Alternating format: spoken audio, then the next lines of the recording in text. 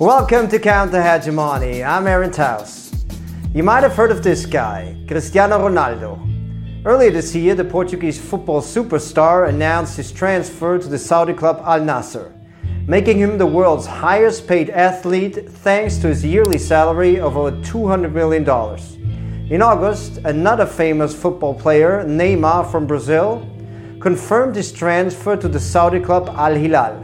Neymar will make at least $160 million a year, which is about 6 times his previous salary at Paris Saint-Germain. With Ronaldo, Neymar and the French striker Karim Benzema, 3 global football celebrities have already relocated to the Saudi Pro League. Several younger football players from European clubs have also moved in the same direction. And this could be just the beginning. Saudi Arabia's public investment fund has reserved $20 billion for player transfers until 2030. So will Europe soon cease to be the center of world football? Is Saudi Arabia's growing involvement part of a bigger global transition? And where is football headed overall? Let's take a closer look and find out.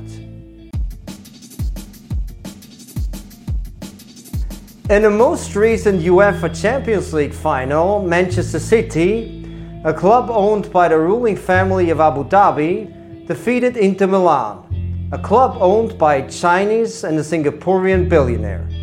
In recent years, European football has been increasingly incorporated into the dynamics of global capitalism. Foreign state funds and transnational corporations are investing billions into the sport. In the UK, it is now a common practice for foreign investors to purchase football teams. US billionaires own Chelsea, Arsenal, Manchester United, and Aston Villa.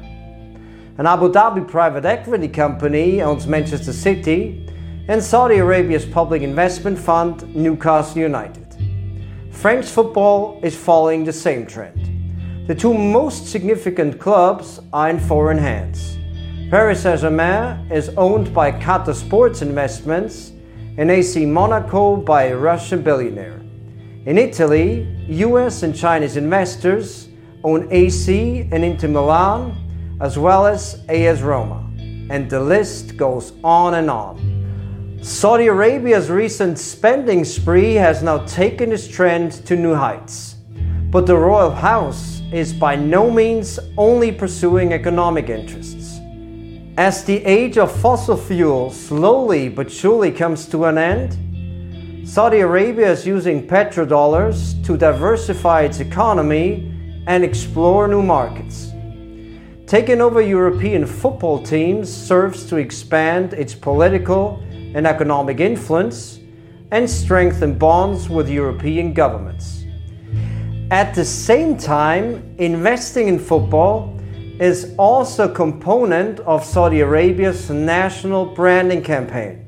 The Saudi leadership uses football as a tool to enhance the country's global reputation and dispel negative perceptions. Saudi Arabia is the world's 2nd largest importer of arms. Therefore, the Saudi ruling family leverages football to divert international attention from its human rights violations and the country's involvement in the civil war in neighboring Yemen. Since 2015, Saudi Arabia has led an international alliance in fighting Yemeni Houthi rebels backed by Iran. So far, close to 400,000 people have died. So what do these developments mean for football overall? Saudi Arabia has definitely brought the commodification of football to a new, unprecedented level.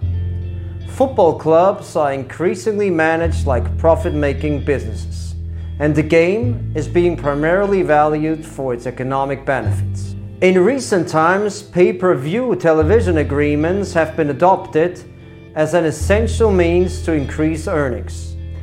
And here, the focus is no longer placed on the small local fan base, but on the world market, especially on the expanding trillion-dollar markets of Asia.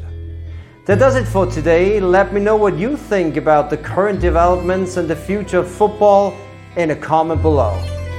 Thanks for tuning in. Don't forget to subscribe. I'll see you next time.